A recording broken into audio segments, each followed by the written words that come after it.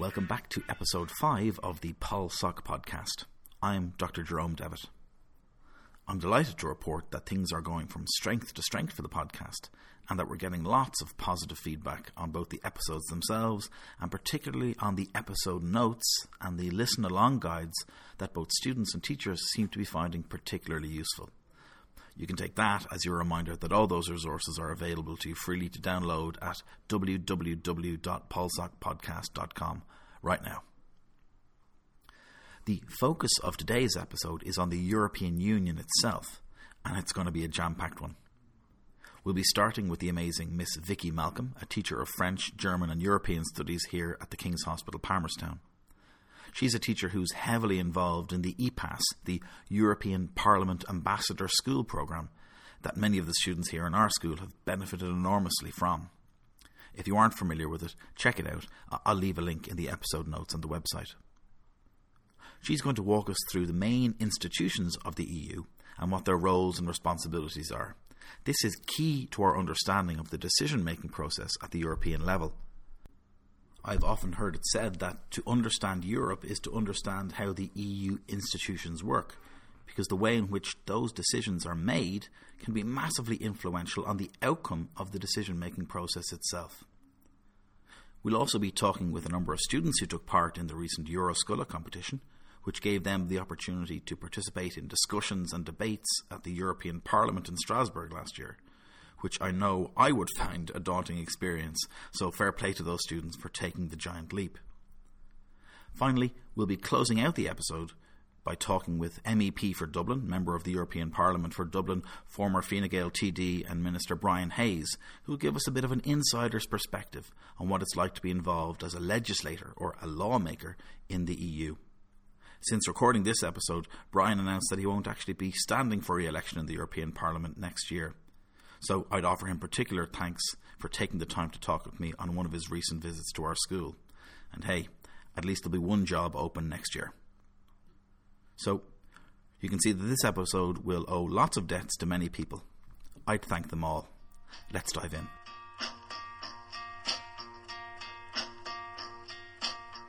So I started off by asking Miss Malcolm to outline the structure and responsibilities of the main European Union institutions. The three main institutions would be the European Parliament, the one we are most familiar with, and the body that represents us, the voters in Europe, the European Commission and the European Council, not to be confused with the Council of the European Union or the Council of Europe, which is something you have talked about in a previous podcast. The European Parliament, maybe to start with that, is the members, the MEPs, are directly elected by us, the voters. There are 751 MEPs in the European Parliament, and one of those is the President, currently Antonio Tajani. His tenure is up in 2019, so there will be European elections in May next year. So not only will the European Parliament change, as in the MEPs will change, but the President of the Parliament will also change. His tenure is a 5-year tenure. He is elected directly then by the MEPs themselves. So in the Parliament, the MEPs sit not according to country, but they sit according to political allegiance from left to right in the hemicycle. The biggest party is the EPP, the European People's Party, and that would be the party that the Fine Gael MEPs belong to. But it goes from the left, somebody like Lynn Boylan, for example, who sits with the Nordic Green Alliance, all the way over to the likes of Golden Dawn, Nigel Farage on the far right. The European Commission is the second of the three. That is where the commissioners sit. There's a commissioner for each member state, and they represent an area of policy. So our commissioner is Phil Hogan, and he is responsible mostly for agriculture. And he is there, unlike an MEP who is there to represent me as a voter. The commissioners are there not to represent national interest, but they are there to represent the EU. They are there to work on EU policy as a whole. So they're not supposed to be pushing the agenda of, for example, the Irish Farmers Association. The president of the Commission currently is Jean-Claude Juncker, and he also has a 5-year tenure, which is also up in 2019, so it's a big change in all of the institutions next year. He is elected by the member states, the heads of the member states, but he has to also be approved by the Parliament. That is the big job, the Commission President, and there's a lot of posturing and work going on at the moment as to who is going to be the next president. The EU Parliament are putting forward, they have this process that they call the Spitzenkandidaten, so the head honcho, if you like, and they are put forward by the various parties. So, for example, the EPP, the biggest party, their Spitzenkandidat is Manfred Weber, and he seems to be the person who is tipped to get the job when it comes up. The final one then would be the European Council. The European Council, strictly speaking, it's just the heads of state and the president of the council, who is at the moment Donald Tusk. Again, his tenure is up in 2019. Unlike the 5 years in the Parliament and the Commission, it's only 2.5 years in the council. He's in his second term of office, and he is elected by the heads of state. He also represents the EU externally in matters of security and foreign affairs, for example. And they would be the three main bodies and the three bodies that work together when it comes to the legislative process. There's also the European Court of Justice, that's based in Luxembourg, and the Court of Human Rights, that's based in Strasbourg.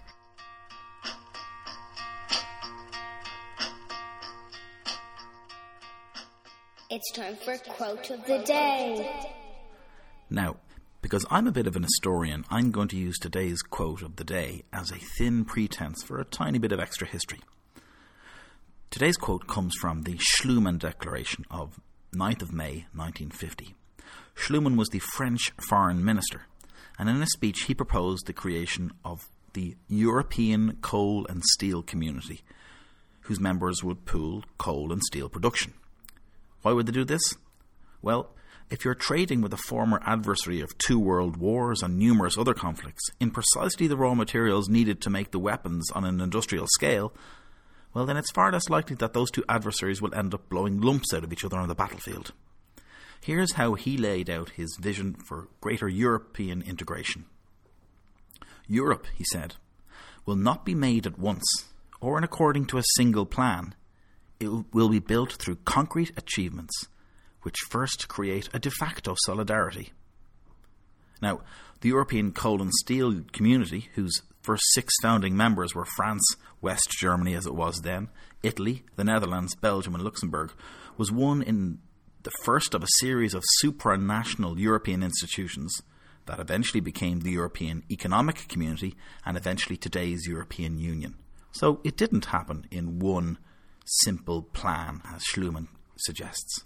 The original vision behind the European Coal and Steel Community was that people were determined to prevent another terrible war like World War II, which had finished just 5 years previously.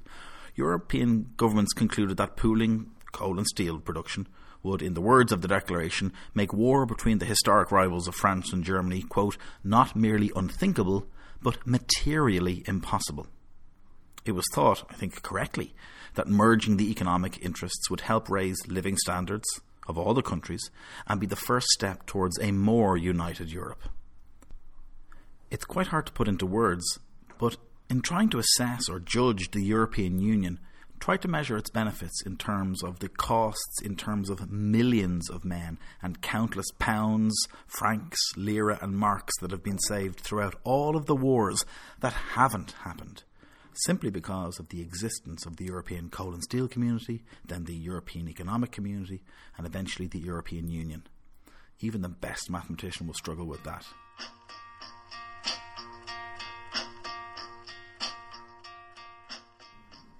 Now, back in the day, the European Parliament was considered a bit of a talking shop with little real power, but over time that imbalance has been addressed somewhat. The first step in that process was co-decision making and beyond, but I'll allow Frau Malcolm to take over the story. Okay, so co-decision making has also changed. It's not now called co-decision, it's called ordinary legislative procedure. And it is in place since the Lisbon Treaty in 2009. So the Lisbon Treaty is essential really in understanding how the decision-making process works, because there were a lot of changes as a result of the Lisbon Treaty, and the EU institutions were given a lot more power as a result of the Lisbon Treaty. So the way it works is that the Commission, the EU Commission, is the only body that is able to propose new legislation and able to enforce and enact legislation. So there's dialogue between the three institutions, the Parliament, the Council, the Commission, as to where new legislation needs to be brought in, but only the Commission can propose it. So they come up with their proposed legislation, and what happens then in the decision-making process is it goes jointly to the Council and to the Parliament for discussion and debate. That's the first reading. If after the first reading there isn't consensus between the Parliament and the Council, then it goes to a second reading once amendments, let's say, have been put forward by the Parliament or by the Council. If after the second reading there isn't consensus, which is often the case, it goes to then what's called a conciliation committee. So they would be MEPs, like our own Mairead McGuinness, who's the Vice President of the European Parliament, but she also works on the conciliation committee, and they would work to resolve the differences that the Council and the Parliament have. It should be noted as well that the Parliament have the right to veto or to block the Council. So if the Council are in agreement but the Parliament isn't, then they can veto the whole process. After the Conciliation Committee, it goes to a third reading in the Council and the Parliament, and then it's either adopted or it's rejected. If it's adopted, it goes back to the Commission. It has to be voted on in Parliament, so that the actual text of the legislation is voted on in Parliament, and that happens only in Strasbourg. So the Parliament is split over two locations. They meet 3 weeks out of 4 in Brussels, and that's where they do their committee work. And the 4th week they're in Strasbourg. So whenever there's a plenary session, that has to happen in Strasbourg, and it's not allowed to happen in Brussels. That's part of the founding kind of treaty of the EU. So they get to their third reading, and if it's, as I say, if it's accepted, it goes back to the Commission, and then the Commission feed it down through the Member States and produce the legislation and the EU directive for each Member State to follow. It's law, it has to be implemented in each Member State. If it's rejected, then it's completely rejected, and if they want to bring it back in any way, it has to be brought back in, it has to go through the whole process again. So it has to come back as new legislation, and it goes back through the first, second, third readings. When there is consensus in the Parliament, there has to be 55% of the Member States have to support it. And that would be currently 16 out of 28 countries or Member States who have to support it in order for it to progress. Within those 16 Member States, there has to be representation of 65% of the EU population. So that's whatever that is, 320 million or thereabouts. So the MEPs who support it have to represent that number of citizens in order for it to progress. And that is the way that the dialogue works now as a result of the Lisbon Treaty.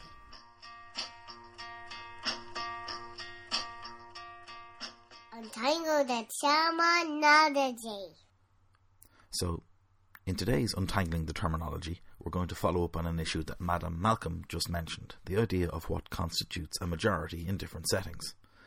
Now, we all assume that the word majority of any group is half of the number of participants plus one. But let's be more precise than that. That's what we call a simple majority, 50% plus one of those who turn up to vote. But we can go much deeper, because we could start by saying that majorities work on a sliding scale. In theory, at least, if only one MEP was to turn up to vote, they'd constitute a simple majority.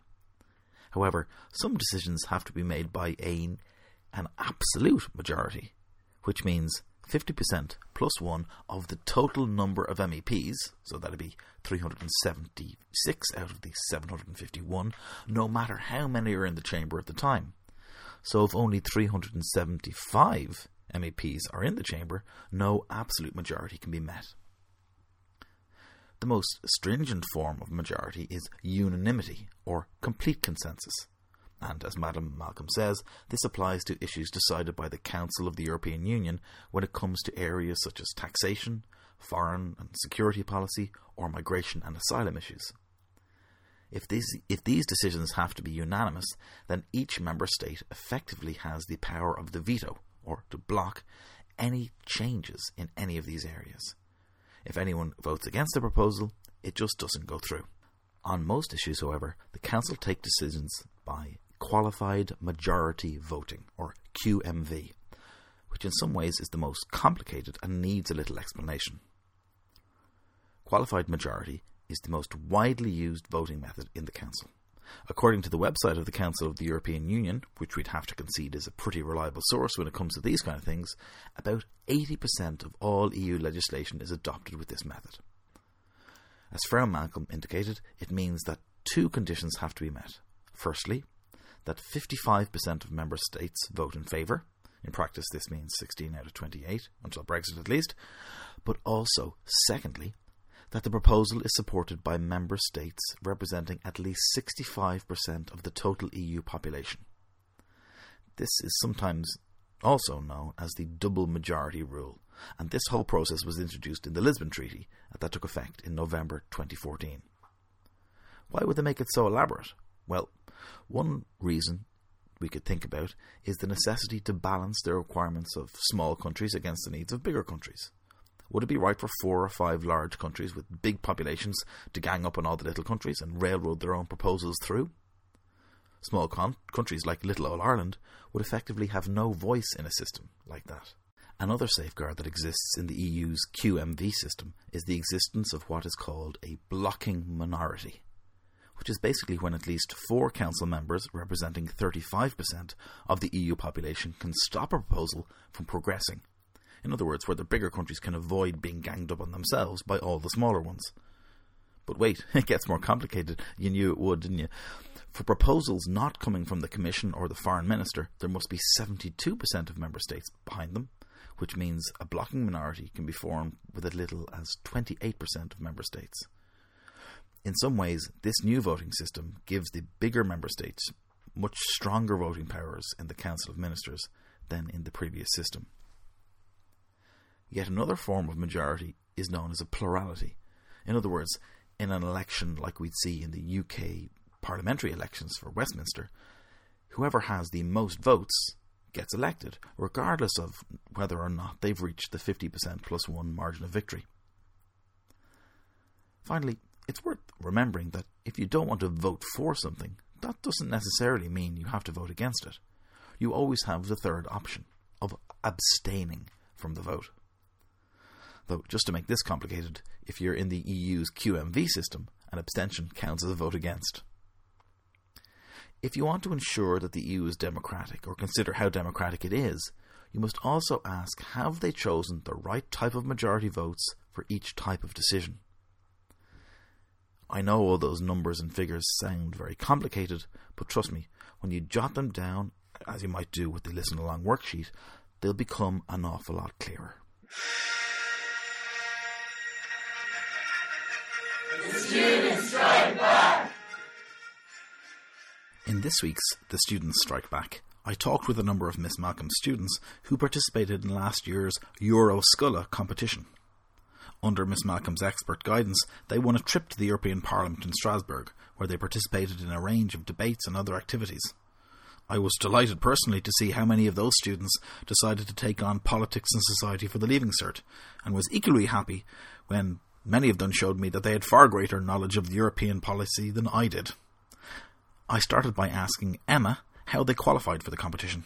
So we had to design a logo for the Euroscola School Ambassador programme in Ireland, So a few students from the TG department came together and designed a logo on the computer, and out of the whole of Ireland, out of the European ambassador schools, we were selected.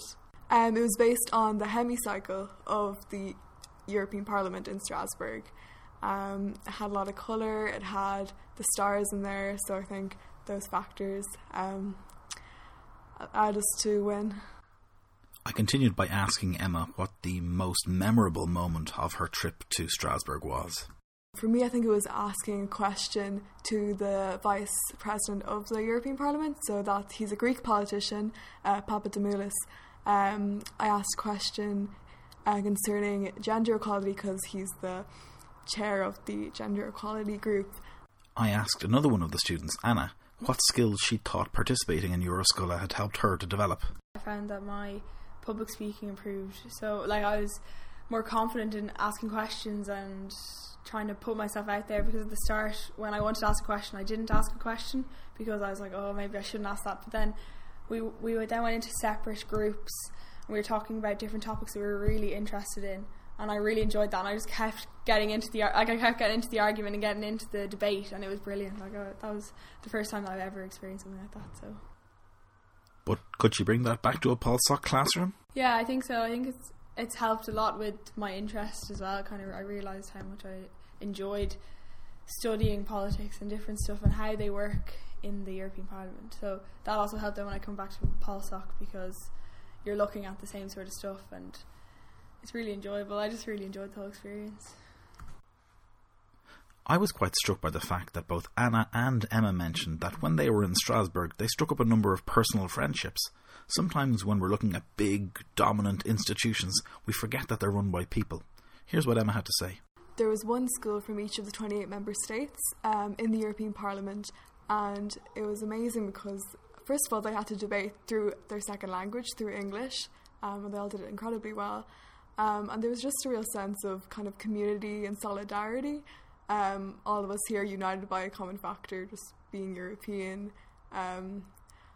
400 teenagers in a room interested in politics. Oh God. Yeah. Make any friends? Yeah, I did. Got a few Instagrams and just discussing even our different education systems. It was really insightful and really eye-opening.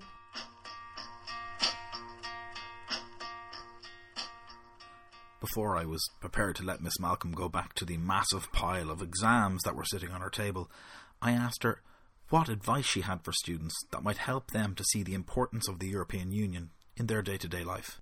The European Union, when we study that through European Studies in Form 4, we look at the ways that the European Union affects your day-to-day life.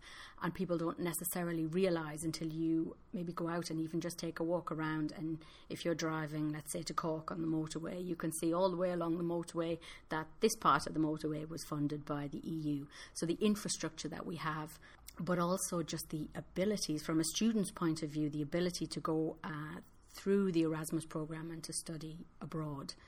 We're very fixated on the fact that you have to go to UCD or you have to go to Trinity, but I work with the students often and I'd say, well, why don't you go and look and see, can you do your course in any other university in the EU? Because that is open to you through Erasmus. The initiative is fantastic, just to be able to go to another country.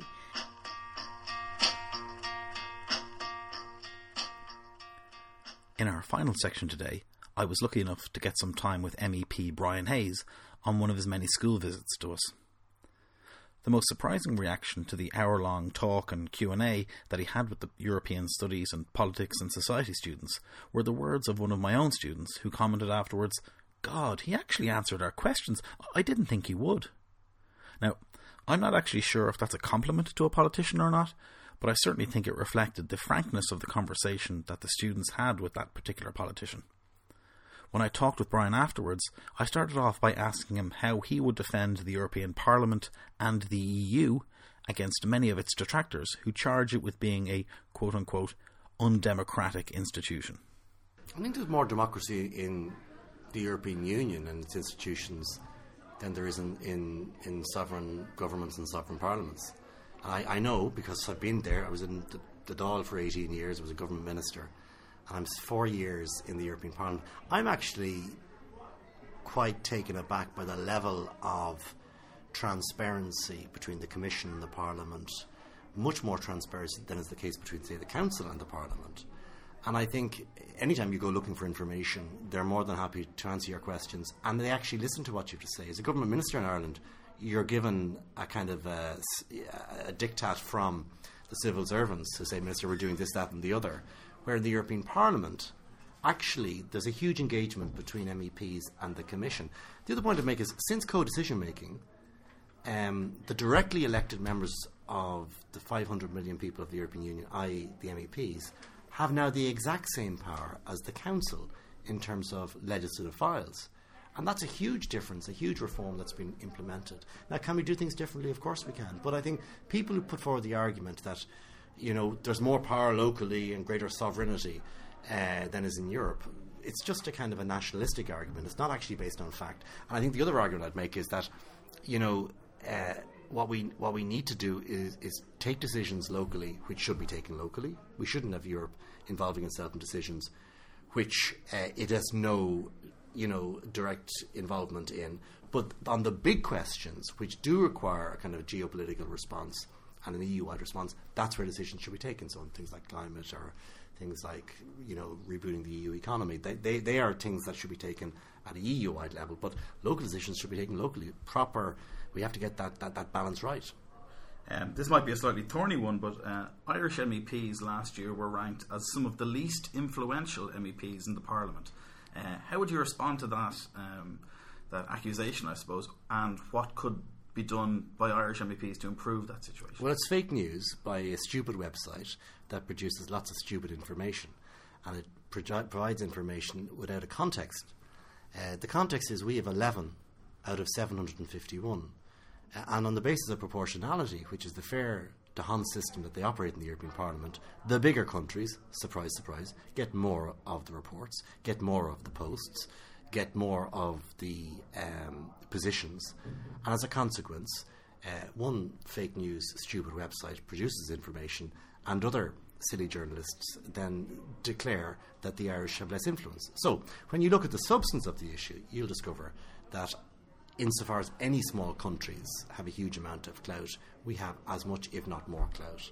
And I think that's borne out by comparative looks at other similar-sized countries. But you cannot compare Ireland v Germany, Ireland v France, because they have, 70 or 80 MEPs, we have 11. So I think it's just part of the it's just part of the anti-politician nonsense that you hear. Of those 11 MEPs, are there times when you act as a unit, and are there times when you're strictly sticking along party lines? And how do you manage that balance between the responsibilities?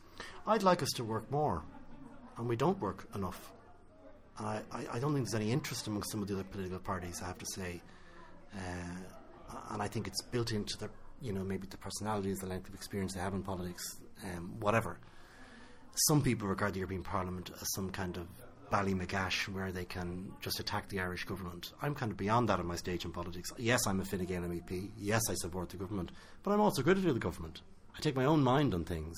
One of the advantages of being an MEP is that you have much more free votes to make your own views up about things rather than follow the three of the Dáil.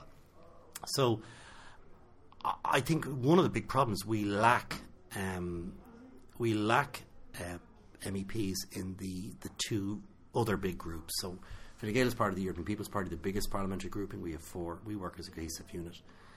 We don't have anyone really in the S&D group. We have one independent member. The Labour Party is not represented because it lost its seats. And Fianna Fáil, which have one MEP who left them, is no longer in their group, the Liberal group. So the deals are done in the centre. They're not done in the hard left and the hard right, the kind of GUE group or the UKIP gang. They're done in the centre. And what we lack is two things. We need more representation, I think, from the serious centre parties like Fianna Fáil and Labour. I might be doing myself out of a job by saying that, but it's the truth. And we also need more experienced politicians, I think, in the European Parliament, who have served a time in government, who know that this is around compromise, who've been at a council table, who've been at a Eurogroup table. And I think that would make an awful lot of difference in terms of the total representation.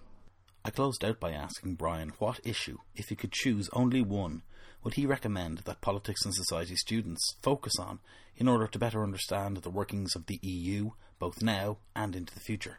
The one issue I think that would have them make, for them to understand the institutions and the interplay with the institutions, I think is really on migration, because we don't have a settled policy in the European Union on that. We've got over the last summer, the previous summer was chaos and crisis, and the European Parliament have been a settled view on it as to the quota system and how that should operate. It took the Council over 2 years to come to that view, and I think looking at that issue gives you good insight as to how the Union's institutions work and the power play. I mean, the European Union is complicated. It's not easy. It's hard to teach. It's hard to teach. It's even hard to be there sometimes. Yeah. It takes a long while. It's not easy. But of course, it's not easy bringing 28 different heads together and 28 different languages and 28 different cultures and political systems. And it can always be improved. But I don't accept the charge that it's inherently undemocratic. It needs to become more democratic. And subsidiarity is a big part of play of that. But I think the migration question will be a fascinating question to look at, to see how policy is determined and ultimately really where power lays. I mean, if I'm very, very honest about it, despite my remarks about co-decision making, the Council really has a huge amount of skin in the game in this, because it represents the Prime Ministers, the Ministers, the governments. And maybe that's as it should be, on the basis that they're coming from member state countries. So I think migration would be fascinating to look at in terms of understanding how the institutions work. Thanks so much for your time, Brian. Thanks a lot.